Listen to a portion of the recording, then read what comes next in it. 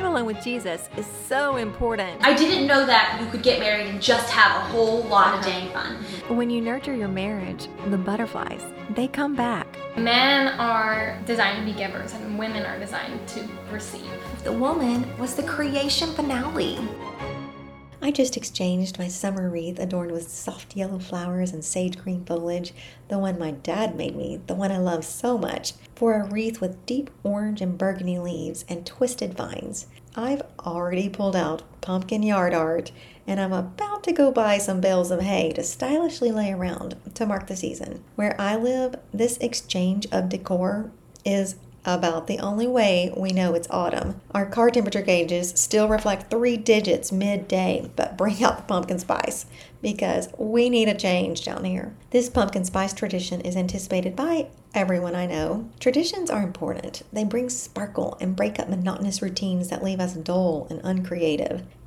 Anchoring traditions is a way people build culture. Traditions unify and bring together. Traditions say, this is who we are, and this is what we do. When I was a little girl, my parents were king and queen of providing a home rich with solid traditions. I remember my family of 6 around a beautiful table in our dining room on Sunday afternoons with a slow-cooked steaming pot roast, mashed potatoes out of a box, my personal favorite, and green bean casserole topped with crunchy fried onions from the can. After we stuffed our bellies, each headed to his or her own room for a long afternoon nap, to be followed by church again in the evening. The after-church Sunday family meal was a tradition, and I knew I would keep this tradition with my family when I became the mom. The meal, the timing of the meal, the nap were all part of a tradition that I loved. Now that I'm the mom, however, I'm just too spent to create an experience like that every single week.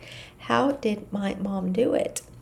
I have so much respect for her. My family's Sunday meal is at a deli, Jason's Deli to be specific. I knew early on I physically could not pull off the pot roast dining room meal weekly. So about 31 years ago, my husband and I started our Sunday Jason's Deli tradition. In fact, I'm pretty certain our family is the reason kids do not eat free at that restaurant any longer. Sounds silly to some, but my kids look forward to the familiarity of the meal. They don't know there's a pot roast option, so what they don't know won't hurt them, right? We go to the restaurant for conversation and free ice cream. Hello. Who could ask for more? And I don't have to clean it or parent the kids to clean it. And I still get my afternoon nap. Most of us order the exact same meal every week. It's a rhythm, a weekly tradition that signals the beginning of a new week. Same meal, same restaurant, same day of the week. It's a weekly anchoring tradition for my family. My husband orders for us. This is how it goes. He always orders more than we need. So there are extra plates of food sitting in the middle of the table buffet style for everyone to share. Think Thanksgiving at Jason's Deli every Sunday. One of my daughters commented after she moved out that going to Jason's and ordering just one meal did not have the same feel as our Sunday tradition. Like, where's the buffet? Meal traditions are the best in my opinion. So many conversations happen around a table filled with food. Since traditions anchor and bond a family, it's crucial that we make them intentionally. Most of our family traditions are duplicatable and adaptable to any size family. So I hope you'll get some ideas from me. But it's important that we don't all try to be exactly alike, because what works for my family may not be great for yours. You may gain a new idea, but change the ritual like I did with the Sunday meal tradition. Same tradition, different rituals around how we get fed and where we partake. Creating a tradition is the same as creating a satisfying plan. That's sort of the definition. It's just a satisfying plan that is repeated at the same time. Traditions make members of your family feel important, loved, and part of a club. This does not mean it will be easy to execute the plan, but the regularity of it will be so satisfying and worth your effort. Another anchoring tradition for my family is family dinner. Now that we have 5 married kids, 2 singles who live on their own, and 4 left at home, my husband and I must be purposeful if our kids are to know each other. Big family issues.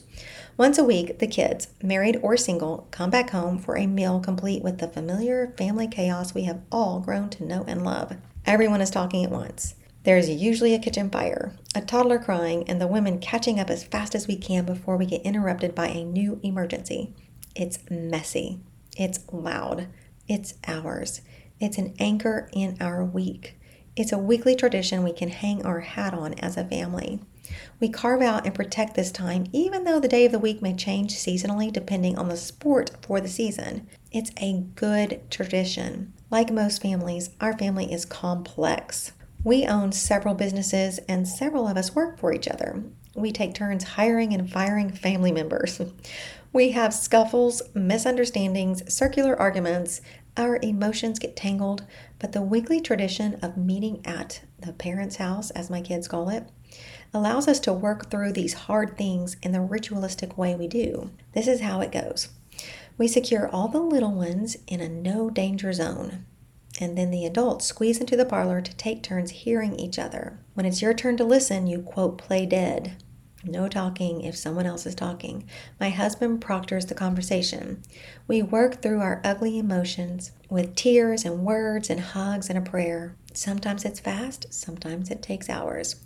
These normal family mishaps might never get addressed if we didn't have family dinner in place. It's certainly not perfect, and I cannot claim that everyone is okay with each other right now. But I can promise you that each will be pursued and loved on at family dinner until wounds heal by the grace of Jesus.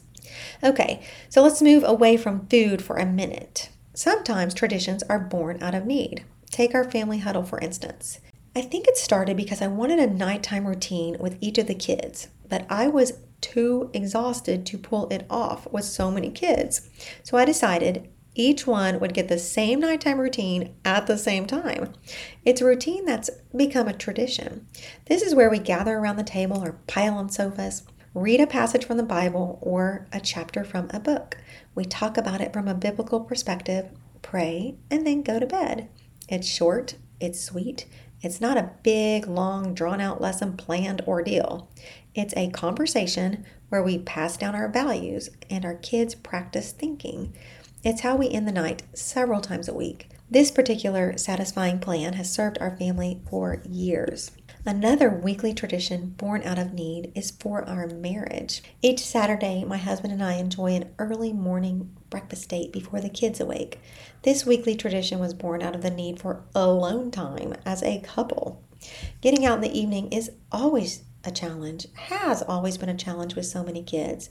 So an early morning meal before the kids awake is easier to achieve regularly. The rhythm of our shared meal is a tradition we love. We make a ritual of the way we squeeze into one side of a booth and play a word game while we sip coffee and I lean on his arm. This ritual has become such a part of our breakfast date tradition, especially if we are not agreeing on a matter. I make myself press in next to him in the booth because it feels healing to us and somehow helps us come to a solution faster. It helps us get on the same page. Our booth ritual makes this tradition unique to us. Another ritual we share alone is the way I make our hot golden turmeric drinks and serve us in little china teacups when he is sitting in bed. It's a ritual that feeds our marriage and our health. We've even created a little ritual around the way we unwind and snuggle before we go to bed. Of course, a word game is involved. I nestle under one of his arms while we play Wordle until my eyes are crossing. Then we turn off the lights and snuggle deep under our downy comforter. We love our nighttime rituals. One more nighttime ritual I got from the book Habits of the Household. This is not for our marriage, but this one is for the kids. Each night before the kids go to sleep, I hold each one close and I say, God loves you. Jesus died for you. The Holy Spirit is with you. And Mom and Dad love you just the way you are. And your superpower is, then fill in the blank. The superpower changes each night according to what the child is needing in the moment. They need to know that they can do all things through Christ who strengthens them. They have everything they need because of who they are. Sometimes traditions happen accidentally, like the putting up of our Christmas tree, for instance. Our tree goes up before Halloween and comes down the day after Christmas. The tradition is for the tree to go up in the month of October. This is how the tradition started.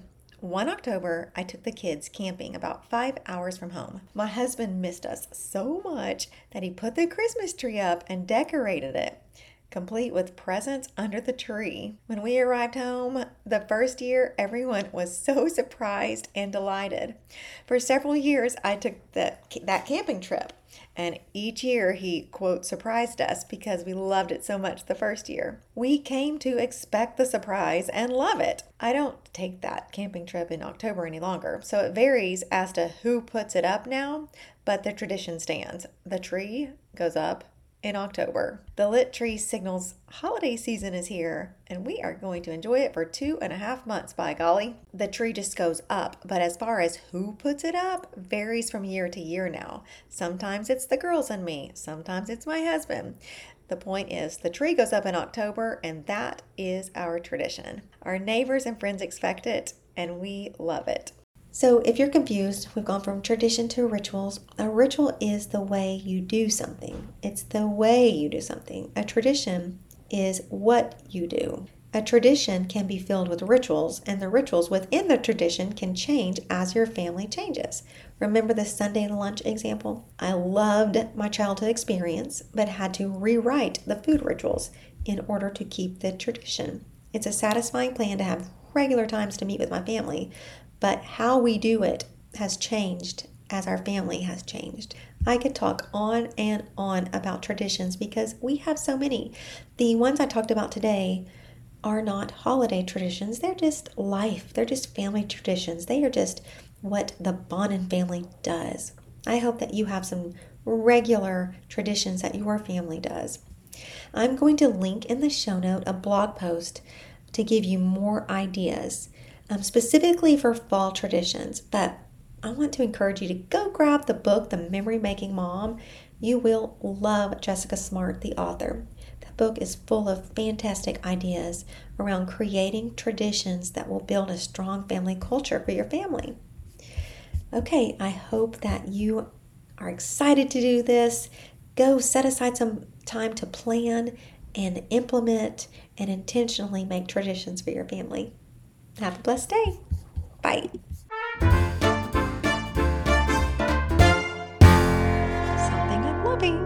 Okay, this week I'm traveling out of town for a vendor event. It seems like everything I do involves a lot of stuff, which can pose the problem of how do I get all this stuff inside my destination? I mean, like I'm one person. Of course, I always have a couple kids with me. I'm taking my 2 youngest daughters on this particular trip.